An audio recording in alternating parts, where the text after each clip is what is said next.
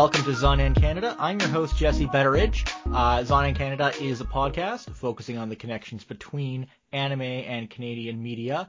And in this episode, we're welcoming back onto the show a guest who was last on a couple years ago, a Canadian who has a very, I think, little over 20-year history working in the music side of anime. I think that's correct, Raj? Yeah, that's right. Yeah, so it's Raj Ramaya. Again, very long history working in the music side of both anime and Japanese media in general. He's probably best known as vocalist for Cowboy Bebop, Wolf's Rain, more recently Made in Abyss, frequent collaborator with Yoko Kanno and Kevin Penkin. And Raj, what else have you done recently? I did about 7 or 8 tracks for Tower of God, the new Crunchyroll release that's doing pretty well right now with Kevin. Yeah, so we did Tower of God, and we've worked on a few games recently. We've got like 3 or 4 different games out from some Chinese game companies, and I just finished working with Octopath Traveler. You guys familiar with that game? Yeah. There's a sequel that's coming out, I believe. Right. So I was involved with one of the tracks for the sequel for that, and then I'm on a couple of other games. I'm not sure if I can say anything. It's some fairly big game companies. So okay. Well, let's if you're not sure if you'd say anything, probably best not to. I don't want to have to pull this whole episode. That's not fun. Raj, thanks so much for coming back on the show. It's always a pleasure having you on. So last time you were on the show was back, fall of 2018. And we live in a very different world now. What's been up with you in that time, in addition to the stuff you've mentioned? We did a very special performance of Cowboy Bebop's The Real Folk Blues, and it was a tribute track featuring Yoko Kanno, and also several voice actors, Steve Blum and Bo Billingsley, just a ton of people from the original Cowboy Bebop cast and crew and musicians, and also a bunch of other people that are just fans who are also composers, singers, musicians. It's called Anime Gives Back. And Funimation put it out for us. It's on YouTube. You can watch it. And Sunrise Publishing in Japan helped promote it, and they authorized us to use it. And we worked with my good friend Mason Lieberman, who's one of the audio directors at Tencent Games in LA.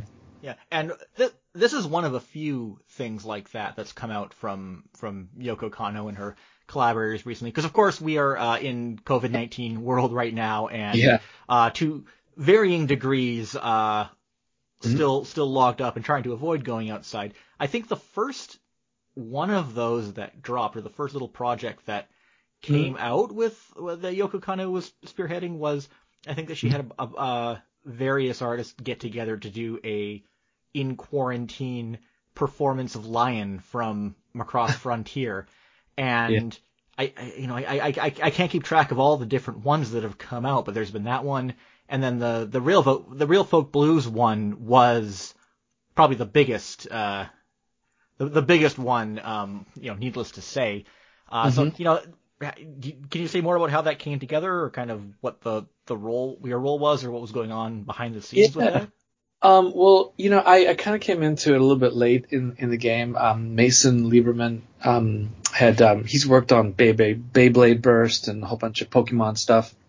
And so he came by my studio in California during GDC a couple of years ago with Kevin Penkin and a bunch of other people, and we had a big jam session. We had tons of fun. We all kept in touch. And then during the COVID-19 shelter in place, which is called in California, we're all just shelter in place. So he was like, okay, we got to do something. And then he started talking to different people. And he put together a group of musicians, singers, and performers, and a Japanese engineer to pull us together. And then he contacted me. He said, "Do you want to be a part of it?" And I was like, "Sounds great." And I'm at the studio every day, all day, and nowhere to go. So it sounded like a great project to get involved with. And it just started growing and growing, and more people wanted to be part of it. So I said, "Listen, I'll just sing on it." I was actually on that tour that Real Folk Blues tour back in the late 90s with Yoko. That was the tour first tour I went on with her. And Mai Yamane, she sang that song. So I was there on that tour. So I sent him some pictures of me and Mai and everybody on stage. He was like, "This is so cool, and let's do it for sure." And then we did the track, and it turned out fantastic. And Mason really pulled it together with the video, which you can see on YouTube. And then I contacted my buddy Steve Bloom, which most people know from Cowboy Bebop, Spike, and just tons of shows, and he wanted to be part of it too. And it was like we had too many people suddenly. Like everybody wanted to get involved and do something for the first responders, and it was a great project. And then I was shocked because we had to get approval from Sunrise, and Yoko Kanno says, "I want to be involved." So I was like, wow, like it just kept getting better and better. And it was like, I don't remember these other people, but there was like a whole bunch of other big stars who wanted to be involved. And it was crazy. It was impressive that the Cowboy Bebop stuff was still that popular. And yeah, it just kind of took off from there, and it came out, and all the proceeds, Funimation actually supported us on this. And, promoted it, and yeah, it's out there, and for all the people that view it, I mean, any of the proceeds go to first responders to support them for the COVID-19 situation, and I'm very proud of it. I think it was a great project, and we're going to do more. That's what I've been up to. That has been a big release, and of course, Tower of God on Crunchyroll. That's been a big thing. It's been taking off. It's been doing really, really well, and we are very proud of that. And then Kevin Penkin and I are talking about some other potential future projects. And that's kind of where we are. I just actually finished a Canadian project called Shadows of Dumont. I don't know if you know the famous kind of Canadian rebel hero named Gabriel Dumont. So he's kind of a part of Canadian folklore. And it's kind of an animated documentary drama that I scored and wrote some theme songs for. And that's a really cool project that just came out. It's just going to come out on TV in Canada. So I'm proud of that as well. So if anybody gets a chance to check out the Shadows of Dumont, it's called. I've never heard of it. Yeah, I mean, I think no. It's was that produced in Saskatchewan? It was produced in Saskatchewan, and my brother was one of the producers actually, and but it was like we did a joint production that people coming out of California. We worked on it as well. It's got some great music in it actually, because it's semi-animated. It's a documentary drama, but it's like a descendant of Gabriel Dumont, and talks about Gabriel Dumont and his influence on people. He was a real interesting character in Canadian history and mythology. And he was this incredible figure, a rebel, kind of like a Buffalo Bill rebel, a Jesse James rebel of the Canadian late 1800s. And so this animated live action road show is actually really cool. We're just wrapping up the trailer, so it hasn't actually come out officially yet. We'll have the trailer done in the next few days, the music for that, and then it's going to come out, and I'll be sure to send you over a press release. Hopefully you can tell people to go check it out. I think if you're Canadian, it'll be an interesting watch. Yeah. Sure. Honestly, Gabriel Dumont, as I mentioned, doesn't ring a bell to me. He's for my quick research, he's a Métis. He was a Métis leader, from what I understand. Yeah. Yeah, Louis Riel, Gabriel Dumont. Yeah. I mean, I think it might be more of maybe a Western, like the Prairie Province thing. I think because he's really well known. Mm-hmm. Yeah, I'm over in Vancouver, so I may be too far west, but but it sounds interesting for sure. Yeah, definitely interesting stuff, and that's kind of what I've been working on for the time being, and kind of taking a little time off for a while. Yeah, and I understand you're in Saskatchewan right now. I am. I come back every summer to Saskatchewan. I love it here. It's amazing how many people in the industry have come from Saskatchewan. I'm always surprised. I mean, there was one. I think, what was the name?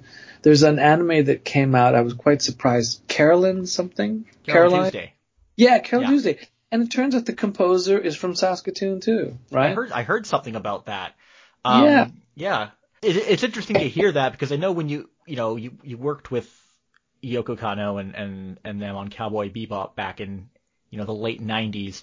With Cowboy Bebop, anime was it was a very different industry back then. And, Yoko Kanno was basically collecting various musical artists who were living in Japan for whatever reason, who spoke various languages and could contribute to this kind of cosmopolitan soundtrack that she was putting together.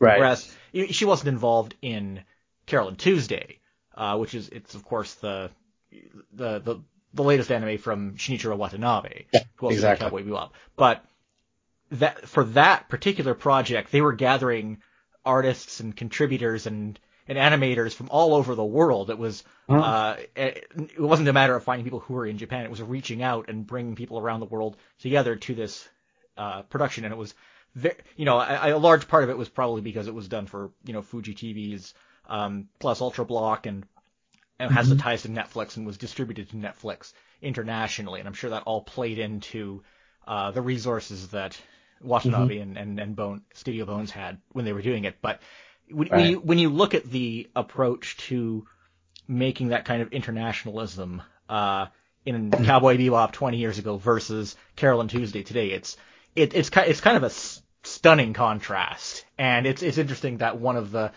of course his name escapes me as well, but one of the main contributors that would also be from Saskatchewan. It's kind of funny. Yeah, I know, and it's really interesting because they're not just one. There's probably, I can't remember everybody, but there's one of the biggest non-Japanese bands in Japan was two Canadian guys from Saskatchewan named Monkey Magic. Yeah. And so that's another crazy. It's just very interesting. At the time when I lived in Japan, moved to Japan, I lived there for half my life, but when I lived there in the 90s, it was just, there weren't a lot of foreigners around. It was unusual. We knew each other. And so it's interesting to see how many people sort of, got involved in the music scene and made a splash coming from Canada. There's quite a few of them actually. So that's a good thing. I'm very pro-Canadian. So it's like, I want to support other Canadian artists, and it's interesting to see how many people have gone to Canada, Canadian musicians, and actually made an impact. It's good. It's very good. And, I don't know what things are like now. I haven't actually lived there for a few years now. But when I go back, it's a very different scene. It's not quite as international. It's strange, but it was more international back in the 90s than it is now. I can't speak for, all of the Japanese industry, of course, but it goes back to that contrast with Cowboy Bebop. You had, they could search locally and create kind of this international character. And now they can reach out, even though I guess just the way the world has changed has just made it a different scene for international artists in Japan. It kind of makes sense. Yeah, they've, anime, from what I can gather, because I have a few soundtracks slated for 2021 and 2021, sorry, and so I am. As talking to some of the agencies and some of the animation companies over the studios, and they're telling me that they actually want a more international flavor. Uh-huh. And they have their Japanese composers and artists, but they do want things to become a little bit more international to some degree. So that's why I think now more than ever, anime is, for the Japanese industry, they're thinking, hey, anime is global. And so they are looking at getting more global-minded artists involved, maybe musicians and composers and singers and stuff like that. So that's actually a really good thing. When we started, it was like, Yoko Kanno and people would just go out and scout. People literally come out to a bar or a cafe, and literally they'd show up like out of a movie and just say, hey, we can give you their card, and hey, give me a call. We'd love to work with you. Yeah, there's a few stories about that, I think. Yeah. Yeah, it's just really, it was just bizarre. It really happened like that. And then nowadays it's more like, they can reach out via email, right? Via your website and contact people all over the world. And I think that, that's fantastic. And so you're seeing, I'm seeing more and more international flavor in anime. It's not just Japanese people involved, but there's so many different, nationalities involved with it. And, it's really cool. Actually, Steve Conti, if you remember Steve, one of the singer-songwriters, He's actually going to be doing a workshop. We're doing a workshop series with several voice actors and composers and songwriters from different anime and games, like especially anime. Kevin Penkin's going to do a workshop with us. And Steve Conte is going to do a workshop, and they're going to talk about the process of making music for anime. So this is an online kind of thing. It's an online. Yeah, it's an online workshop. I'll send you the information. Please share it with everybody. We'd love people to get involved with it. It's going to be limited seating. I think we're only limiting it to 15 students only, and people that are really who want to get into writing songs or singing or composing instrumental music for anime. This is your chance to get the behind the scenes information and hear it from people who are doing it.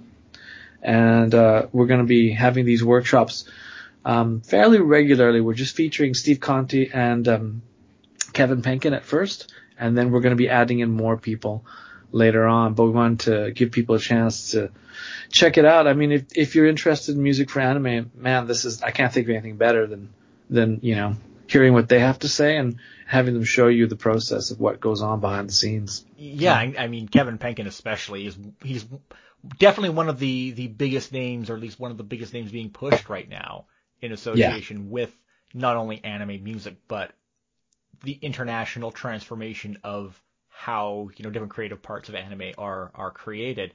And, as you've mentioned, the big project that you collaborated with him on recently was Tower of God. And Tower of God is based off of a Korean webcomic. The animation production, I don't think it's actually a Korean co-production. I think it is, it's completely made within that anime production pipeline in Japan. But it's based off of Korean source material. But of course it's based on Korean source material, has an Australian composer. So it's really being pushed as kind of an international kind of production. So I had two questions. One, what exactly were your contributions to the soundtrack on Tower of God? And also, what is your take on kind of this show as an international sort of entity? Well, I mean, as far as the contribution, I co-wrote, I think, 8 tracks together with Kevin for the out of the 30 tracks. So about a quarter of the tracks, 25% of the tracks I co-wrote with Kevin.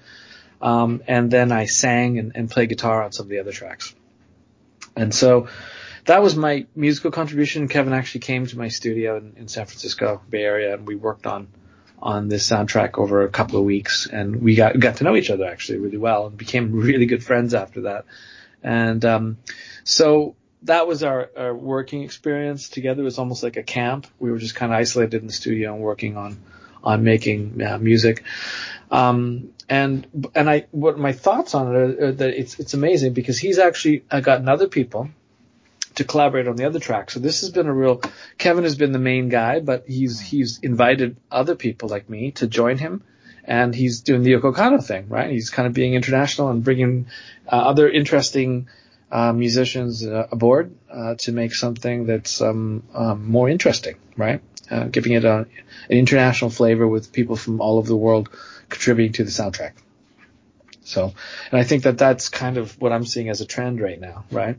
With anime soundtracks, that you see people like Kevin and what's his name, Porter Robinson as well, doing things like that. Yeah, he was Crunchyroll produced a music video for one of his tracks that was really great. I'm not sure if he's had other contributions beyond that, but Crunchyroll as a getting more involved with the production committees of anime in Japan, and even greenlighting projects like the Porter Robinson music video.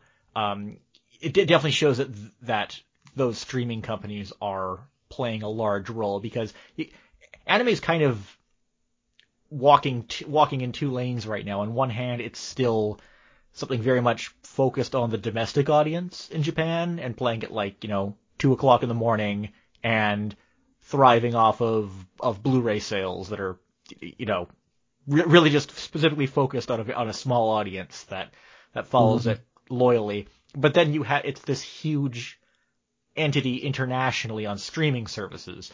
that's kind of in an entirely different context. So it's it's really interesting to see how different companies are straddling that line, and the role that organizations like Crunchyroll are playing in that, and kind of pushing it in the other direction as this global streaming phenomenon. Right. Yeah. Yeah. I mean, the world's changing every day now, right? So you travel a lot, Yeah. and of course, I understand right now you're actually in 14-day quarantine due to COVID-19. Yeah. So as someone who I know you mentioned it's been quite a while since you've been in Japan. How long? I guess you're pretty much usually based out of San Francisco these days. Yeah. I mean, I live the majority of the time in San Francisco Bay Area, in the North Bay Area. My studio and home are over by Skywalker Sound in that area. So I'm there most of the time, and it's just it's a great place. It's like a resort kind of area, close to wine country and everything. So we have a lot of musicians coming up from LA and artists coming in from Korea and Japan, China to work at the studio, as well as people from California and Canada. So it's kind of it's almost like a boutique getaway studio in a resort area, and so that's kind of been a good thing. We've got, ties to people in Japan and LA and Vancouver. So people just fly in and sort of, enjoy like a week. Yeah. But how has COVID-19 impacted that? Like someone who works with, as much as we do things online, you still have to do a lot of face-to-face interaction with people, and that's obviously been greatly disrupted now. Oh yeah. I mean, it was chaos for the first few months because we had to just absolutely pack. Our summer was booked up before the new year of 2020, so we had the summer already booked solid, and we had sort of several games and animation and anime lined up for voiceover stuff and several things going on. And then, absolutely everything had to be changed to online. All of our workshops, because there were people, we'd fly people in. We were flying in, voice actors like Karen Strassman and Richard Epcar and Kira Buckland were coming in, flying in and doing voiceover jobs, and also doing stuff at the studio. And all of that, kind of went away. So we pivoted, and we're still doing some stuff in studio, but very, very limited. We just had, I don't know if you know Dorian Lockett. He's the voice of Lando Calrissian in the new Star Wars. I guess it's Star Wars animation. I'm not sure. He's probably one of the animated spin-offs. Yeah. Right So now. I think so. Yeah. And so he was in the other day, and we were talking about the situation, how people are still trying to do in-studio stuff, but I mean, a lot of it's been disrupted for sure. I mean, it's sad. We had, for Konami, we had a Tuvan throat singer. I don't know if you know Tuvan, or Mongolian throat singer. Yeah. And he actually came into the studio. So he flew down from Portland, came in the studio because we needed him to be in the studio to do it for what he does. So I guess it comes down to what essentially needs to be in the studio. We have people in, but we're doing a lot of stuff online with people. And it works to some degree, but you can't replace that vibe of having somebody there in the room with you.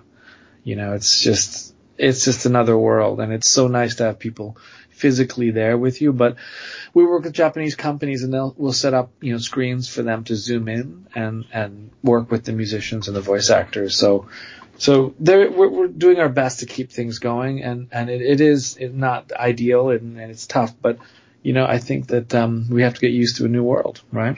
And do you think there's going to be any like long-term consequences, at least for your end of things, and how you have to conduct business? Since obviously we're going to be in a similar situation for probably close to another year. Yeah, I'm sure, at least, yeah. I honestly think that for us, it might actually get better, and because when I lived in Japan, when I left Japan, I was doing a ton of session singing for commercials and a lot of writing with lots of people from all different kind of backgrounds, different studios. And they always insisted I come to the studio. So as soon as I said I'm leaving, I'm getting married, I'm leaving, Japan was like, okay, that all just kind of stopped. But now it's coming back, because they're going like, well, maybe it's okay. We don't need to have Raj there physically, and we can just zoom in to the studio and do stuff. So in some respects, I think that it opens us up internationally to possibilities. But it hurts. It's going to hurt at first. I mean, change is always painful. And so the initial change is painful, but I think that, it'll bring people together internationally more, right? Because people will be more open to doing international online projects, which a lot of older people over 40 don't want to do really. They're like, they find it a little bit scary to do that. But I think that now that there's no choice, we're going to see a lot of international collaborations, because honestly, the Anime Gives Back project, I was quite surprised that Sunrise and Yoko were okay with that, because they're more traditional and they want people, they want them in the studio. They wanted you to be in the studio where they can guide you and micromanage you, right? That's kind of the style.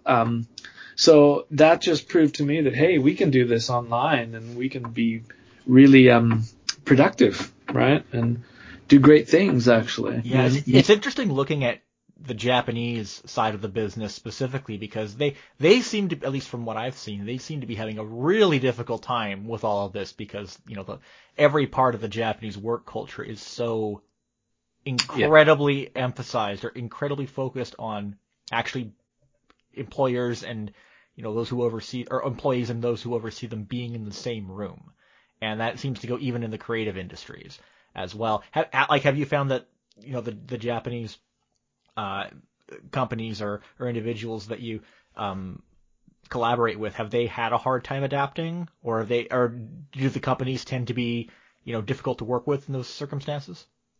I mean, I think that they're starting to adapt to it. Mm-hmm. They've been, like I said, when I left in 2010, and it was absolutely, they were just like, at that time I was just like, hey, we can still do this online. We don't have to. It doesn't have to be the end, but they were very, adamant about it. It's like, no. You have to be here in the studio. We need to have you physically here. And they would fly me back to Tokyo just to do a singing job for 3 or 4 hours. And I was like, you don't need to do that. I can do it here and send you the data. There's no problem. So, in Japan, the culture is very slow to make changes. They slowly make changes. They can, once they adapt.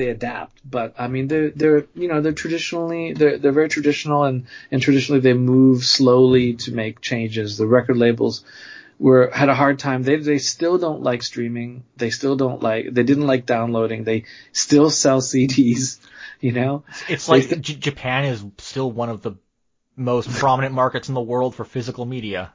I know, it's insane. I mean, it's one of those things where they don't want to change, but they're at the cutting edge of technology. It's like a complete contradiction, and it's just like, wow, it's like, okay, you're the cutting edge of technology, but you still want to sell CDs, right? Yeah, but I mean, they have like Tatsuya rental stores. In Japan too, but they've got sections in those CD rental areas that are like, you cannot find these artists on streaming platforms at all anywhere.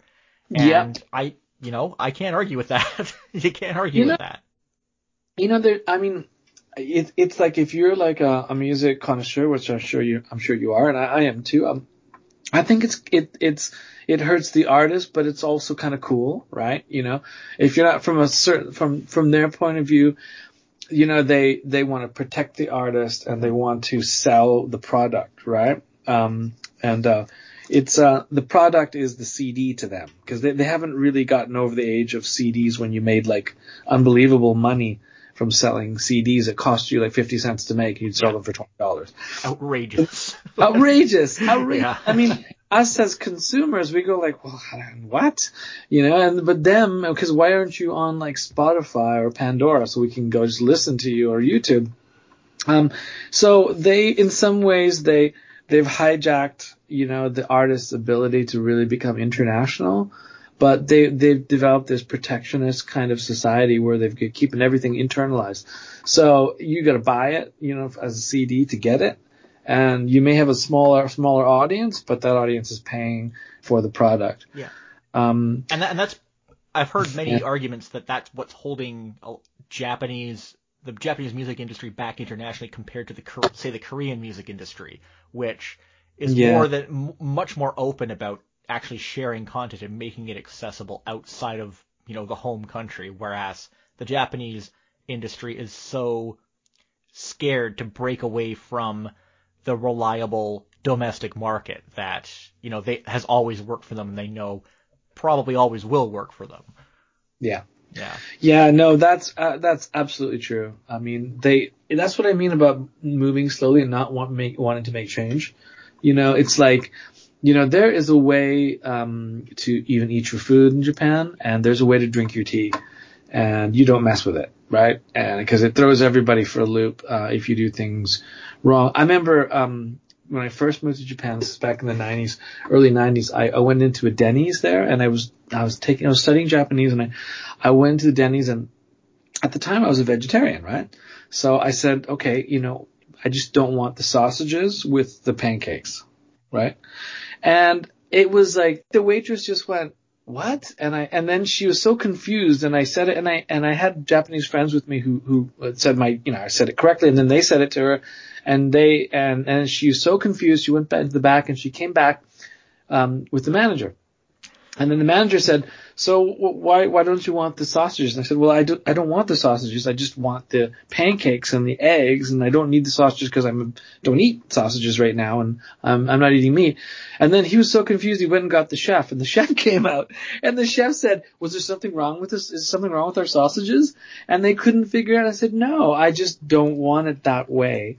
And that just kind of really sums up the way people think. It's just, there is the way, That's not the first time I've heard a story like that either. Something else I wanted to bring up, you hear a lot now, looking at streaming services like Spotify, about how artists are currently make so little money off of it. They make, less than a penny per play. Right. And it's impossible for many artists to really make anything even close to a living, or to make a lot of money, let alone a living off of streaming music. Like, what's your take on the whole streaming issue? Well, I mean, the streaming issue is right now in the courts, and there's going to be some changes pretty soon. In the next couple of years, we're going to see some changes on that. Right now, it's really, you're correct. It's very difficult to make a living off of streaming. I was in the age of when we were selling CDs, and we would sell, selling 50,000, 100,000 CDs wasn't a big deal. And so artists would make real money, and you would make a real living. So when streaming came about, and YouTube and everything like that, to me it was upsetting, because I was like, okay, you're going from making a great living to making pennies on the dollar. And is it unfair? Absolutely. It's absolutely unfair. Is something going to change? Yes, it's going to change. Is there a way to make a living from it? Still, yes, there is. But it's different now. You have to learn to self-manage your career, because unless you're a big artist, there's no cut left for a manager or anybody else, or a label. So one really good piece of information is to go to a lady named Zoe Keating, Zoe and then Keating. She's a Canadian artist, amazing cellist, who does her own shows, and she actually publishes what she makes, so that you can see how much she makes off of album sales, off of her streaming, and she's a successful woman. She makes a living off of it. And she's somebody that I know, and she's Canadian like us, but she lives in California like me. And so she has she's learned to manage her career on a do-it-yourself platform, which I always encourage artists to do. I do that now. I no longer have anybody managing me. I no longer have I have labels I work with, but I do a lot of it myself with my own studio, and so I can make a living. And a good living, as long as I'm careful and I manage it properly. So Zoe Keating is a really good template for people to look at and go like, hey, that's what you can expect. And then if that's what you can expect, at least you are not, flying blind, and you can sort of go like, okay, I'm not going to make money on streaming. I'm not going to make a lot on album sales, but I can make money selling merchandise, and I can make money touring. And I should be investing my money instead into self-promotion, right? And not into trying to get a deal or a manager. Yeah. Right? So if you look at her online information she publishes, I think that's just an amazing resource, because it lays it all out there for artists. Go, here it is. Here's a woman. She makes her $100,000 a year or $120,000 a year, but this is how she does it. And there's no You're not being blindsided by lack of information. She just puts it right on the table for you. So. Yeah, I mean, we're moving away. Well, we have moved away over the last 20 years from a one size fits all kind of approach to how you make Mm-hmm. money from music. And Right. I don't know. Do you think this has created more opportunity for more people, or do you think that this whole obstacle of having to find your own way of making a living and being able to live has made it harder overall? I think Or maybe we shouldn't totalize that much. Well, I mean, it's a really good question, and I hear that all the time from my interns at the studio and people that I work with, and I think that in my mind, this has created a more of a level playing field, so that everybody, if you are if you have an entrepreneurial spirit, and you're an independent person who can do it yourself, it's never been a better time to actually do things because it's all fragmenting into smaller pieces. So that means the industry is smaller pieces, which means everybody gets a piece of that pie if you want it. And so, but you have to do it yourself. You can't sit around waiting for someone else to do it for you.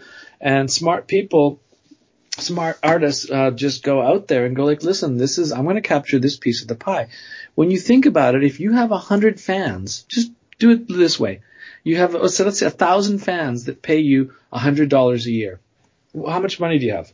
Sorry, 100,000. Okay, yeah, 100,000. Sorry, I wasn't prepared to do even simple math. But no problem. So you got 1,000 fans, which is not a lot of people, and each one of them spends $100 a year. That's not much to come see a show, to buy maybe $5 or $10 for an album, to buy some merch, and support you with maybe a contribution on Patreon or something, whatever. So you've got 1,000 people to pay you $100 each. That's it. You have $100,000 US in your pocket. That's it. And that's a good starting point. I keep telling people in the industry, if you just break it down by the numbers, I mean, you have more chance than ever before in history to get those 1,000 people and to ask them for $100. Now, let's say you had 20,000 of them. Right? Then you just do the numbers on it exponentially. You could grow. I have some friends who, have great fan bases. I mean, they can look at Zoe's, breakdown, and you can see that, she's not rich, but she makes a good living off of that because she understands how those 3,000 fans work for her, right? Mm-hmm. How much they're willing to support her. And then she's got a great formula, and it works for her really well. And she's just one of like thousands of people out there doing that. So in other words, I just think that now is a good time. And so you can just nickel and dime it and make your living as opposed to 100 artists making all of the money and nobody making anything else. Does that make sense? Yeah. Yeah, I mean, it's like, it's a strategy, and I think just like anything else, and people want to put their time and effort into the strategy. The good thing about music is you have an actual product to sell. You're not trying to do affiliated sales or anything like that. You have a product. And a lot of people, surprisingly, they don't mind giving you $5 or $10 to get your album.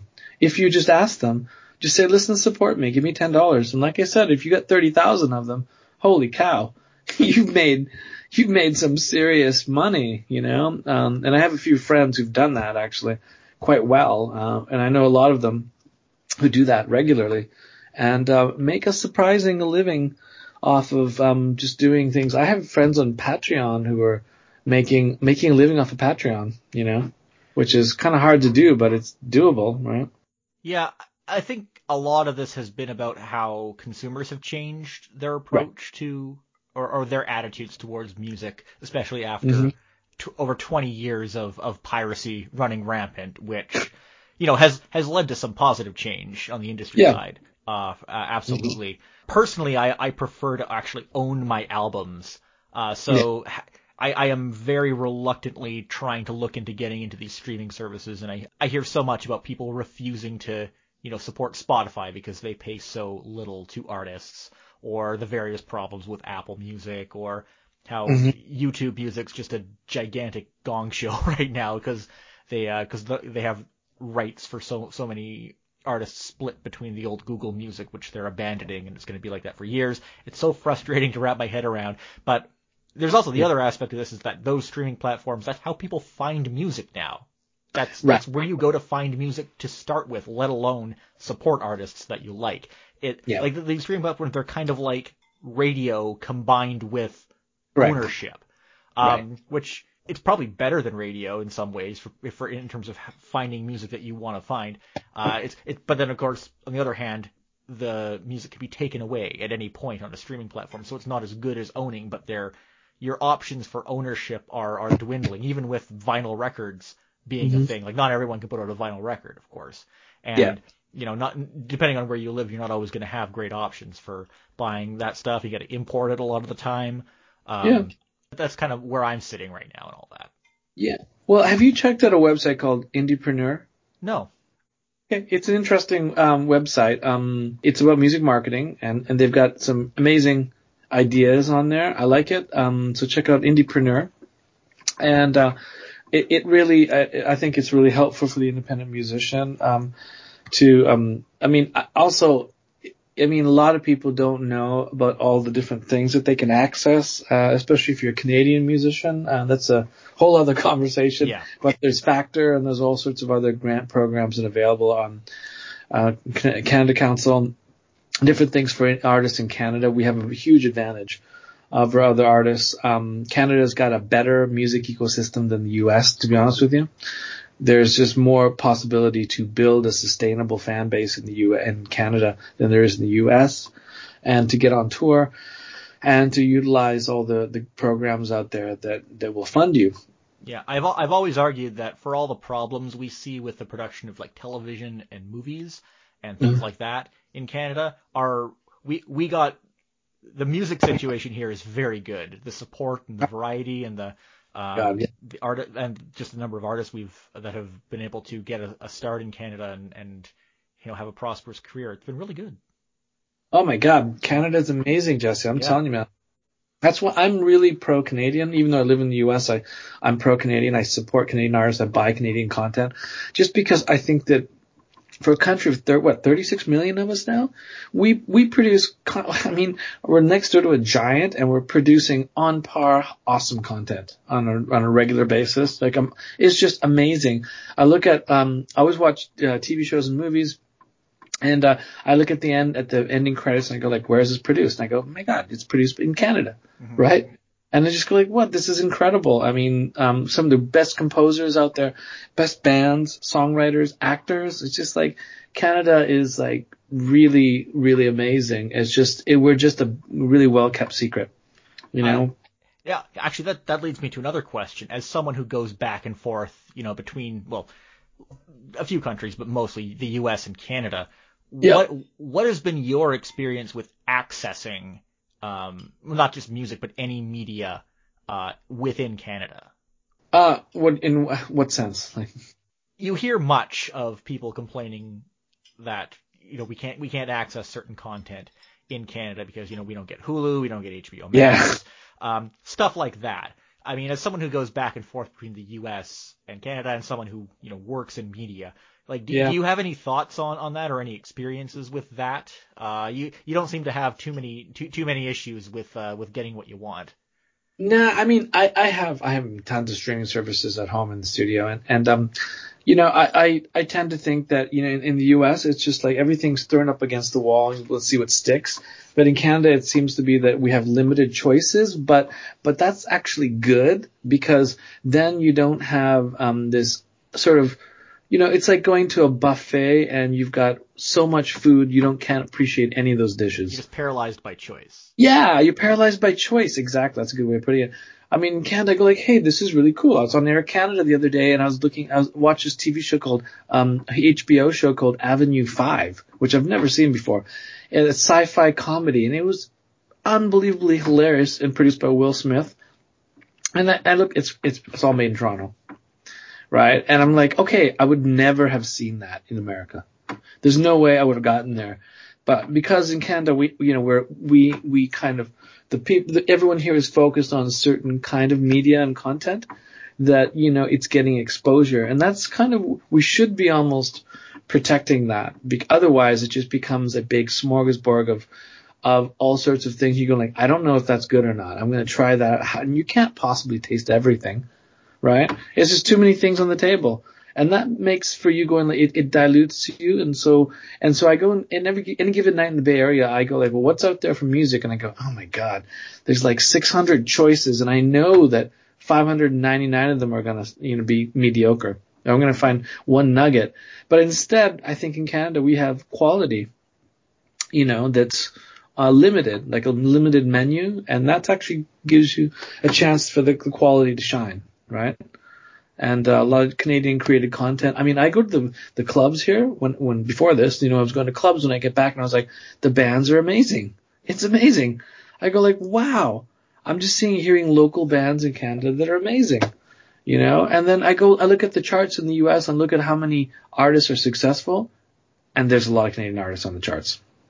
And, yeah. And much is being said over the last few years, just in terms of, you know, all the media regulation stuff in Canada about the discoverability of Canadian content. Based on everything you're saying, I get the impression you don't feel there's any issue with that the ability to discover Canadian artists or Canadian media is not in any real danger here. I don't think so at the moment. You know, I think that there's definitely like, you know, we have the advantage, but we have to kind of be careful with that too, because, you know, if you want to just throw everything up against the fridge, as it were, and see what sticks, it becomes dangerous. Then you're competing with so many other people who have bad content but a lot of money to push it. And I don't think that that's where we need to go. I think we need to really focus in on you know, like preserving our culture here and developing the artists we have here. And I think that generates great content. In the US, it's like, okay, you have huge amount of competition for one piece of pot of money. And that's not good, because, you know, you just have an overwhelming amount of people trying to get one thing. I mean, how can that be good? Right? And then it's like it's feast or famine, right? And then you don't nurture anybody. You just get a whole bunch of people going like, I'm going to get that. And then it's like it becomes like American Idol, right? It's do or die. And I don't think American Idol creates great artists. I think American Idol creates a cash flow for the American Idol producers, but it doesn't create great artists. We'll never find another Bob Dylan from American Idol. We won't, right? You're never going to find the Tragically Hip from American Idol. No. You're never going to get that. All you're going to get is an industry that's making tons of money off of these poor people who are just struggling to be heard. That's kind of how I see that down the U.S. industry right now. It's just it's not fair. The fairness is gone, but, you know, that's my opinion. Mm-hmm. Well, let me flip, you know, that subject over a little bit. Whether you're in Canada or the U.S., what's your experience accessing Japanese media on this side, whether it's, you know, music or TV or movies or anime or whatever? I mean, I get enough so that I'm happy, and I go back to Japan regularly, so I'm probably not the best person to ask about that. Fair enough. Yeah. You can stock up on all those CDs when you're I can just those $40 CD singles. Oh my God. Yeah. I know, that's insane. Yeah. No, I'm not the best person to ask about that, because I'm spoiled. I can just call people and have them send me stuff anytime I want it. And like, you know, people give me stuff. They send me CDs and DVDs from Japan still to the studio. So yeah, I can't be objective about that one. And I mean, what are you into these days? I mean, what music are you listening to? You know, I'm listening to a lot of stuff these days. You know, I'm just, you know, I'm really, you know, surprisingly, I wasn't into Spotify before, but I'm just checking out so much a variety of music on Spotify these days. And I'm just really going through all sorts of different things and different genres. I'm trying to just really explore at this point. I can't say what I like. I just like a lot of different things. And I'm exploring, now that, because with this whole lockdown, I've just been able to like, you know what? I'm just going to listen to 90s electronica. right? And I'll just do that for a couple of days, and then I'll listen to 80s rock, the next day. So I'm going like, okay, I might as well just enjoy the fact that we can get all this, on your phone. Yeah, and going back to, I guess the question that many people would start the interview with, like what were your influences? Was there any particular type of music you listened to most growing up, or would you say you had a pretty eclectic taste? Yeah, pretty eclectic taste, but I grew up with rock. I mean, I just grew up in Canada with rock. It was bluesy rock.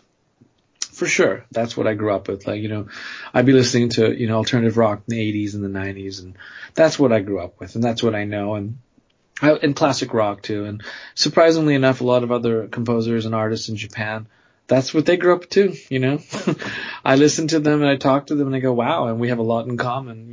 It's rock really is a foundation for a lot of people, of my generation at least, and a lot of people in the anime world. I'm surprised how many people are big rock fans, but and jazz, of course, right? Yeah. So there's a little bit of both of that going on. Last time I had you on the show, you were talking a little bit about how, back when you were in Japan full time or most of the time, a lot of your work was based in the most important part of the Japanese entertainment industry, which is of course advertising.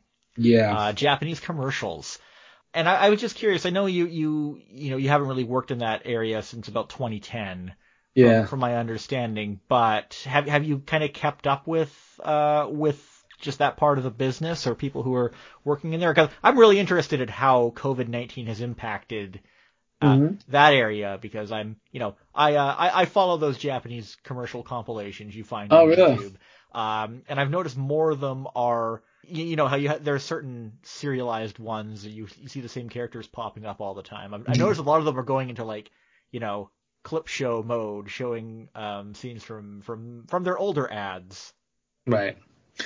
I still get occasional commercials from Japan, not a ton of them, but occasionally I get a commercial here and there, and I do some TV commercials here. I don't know really what's going on with them. That was a big thing for me, and now it's not. So I don't know what's happening with them. I'd love to reconnect with them. I mean, I know that it's big business still in Japan, but it's not what it used to be. It used to be like an incredibly huge business. So, but I think it's still in play. It's still happening. I just can't comment on that, effectively right now. They still have Tommy Lee Jones in Boss ads. So. He's always there. His face is like melting off of his skull. It's just like it's going to fall right off, Yeah. They get him in the worst possible, I don't know, like camera positions or something. He looks awful in those commercials. It's crazy. I mean, that's pretty much all he does these days, I think, too. Well, oh man, they pay him like millions of dollars to do those things. It's crazy. It's absolutely crazy. Yeah. They have unlimited money. There's no end to their money there with that. It's crazy. Yeah, I was in Japan back around Halloween of last year, and I got to say I am so happy that I made it there before this whole pandemic thing happened. And yeah, we watched quite a bit of TV, and Japanese TV. I think I am able to appreciate. You hear people complain about Japanese TV all the time. I think I appreciate it a little more than a lot of people do, but yeah, the ads are always the best part. Yeah, totally. I mean, the TV is brutal, but you're right. The ads are fun. I mean, I did so many ads. I think I mentioned I've got like close to 250 ads, 300 ads in Japan over the years, and it was like crazy. It was just so many of them, just on a regular basis, and it's like I enjoyed the ads, and I couldn't sit through most of the TV shows. Yeah. But the ads were always lots of fun. They're entertaining. So, and I know that when you work in anime, you typically don't have, or when you work in anime or games, you typically don't have time to really engage with anything that you're not working on. But in the area of anime or games, is there anything that you've watched or played recently in what spare time you have that you found notable? No, honestly, I'm just always working. I wish I had more time to actually play and enjoy things. I'm just working all the time. Yeah, no, sorry, I don't have anything right now for you on that one. In the next few weeks I will. I'm in quarantine. All right, Raj, did you have anything else you wanted to add before we wrapped up? That's great. Thanks for having me. Yeah, Appreciate it. no problem. Where can people find you online or on social media? Yeah, you can go to you can join me on Instagram, Raj Ramaya, Instagram, or Facebook if you're still on Facebook, or you can just go to strawberryhillmusic.com and you can check out what we do there. So that's it. Really, Instagram, Facebook is where I'm usually living most of the time. Hope to see you there. And thanks a lot for coming on. Thanks to you for tuning in to Zonan Canada. You can reach me on Twitter at jbetteridge or email zonancanada@gmail.com. The theme song is by Ultraclystron, and you can find that on his album Packet Flood, which is available at ultraclystron.com. Please subscribe to the show on Apple Podcasts, Google Podcasts, Spotify, or whatever you use. I also have a Ko-fi account, ko-fi.com/ZonanCanada. You can leave me a tip if you like what I do. For the next little while, any money that I get through my Ko-fi account is going to be donated to local charities such as the Hogan's Alley Society or Black Lives Matter Canada or Vancouver. And yeah, thanks for listening. See you again.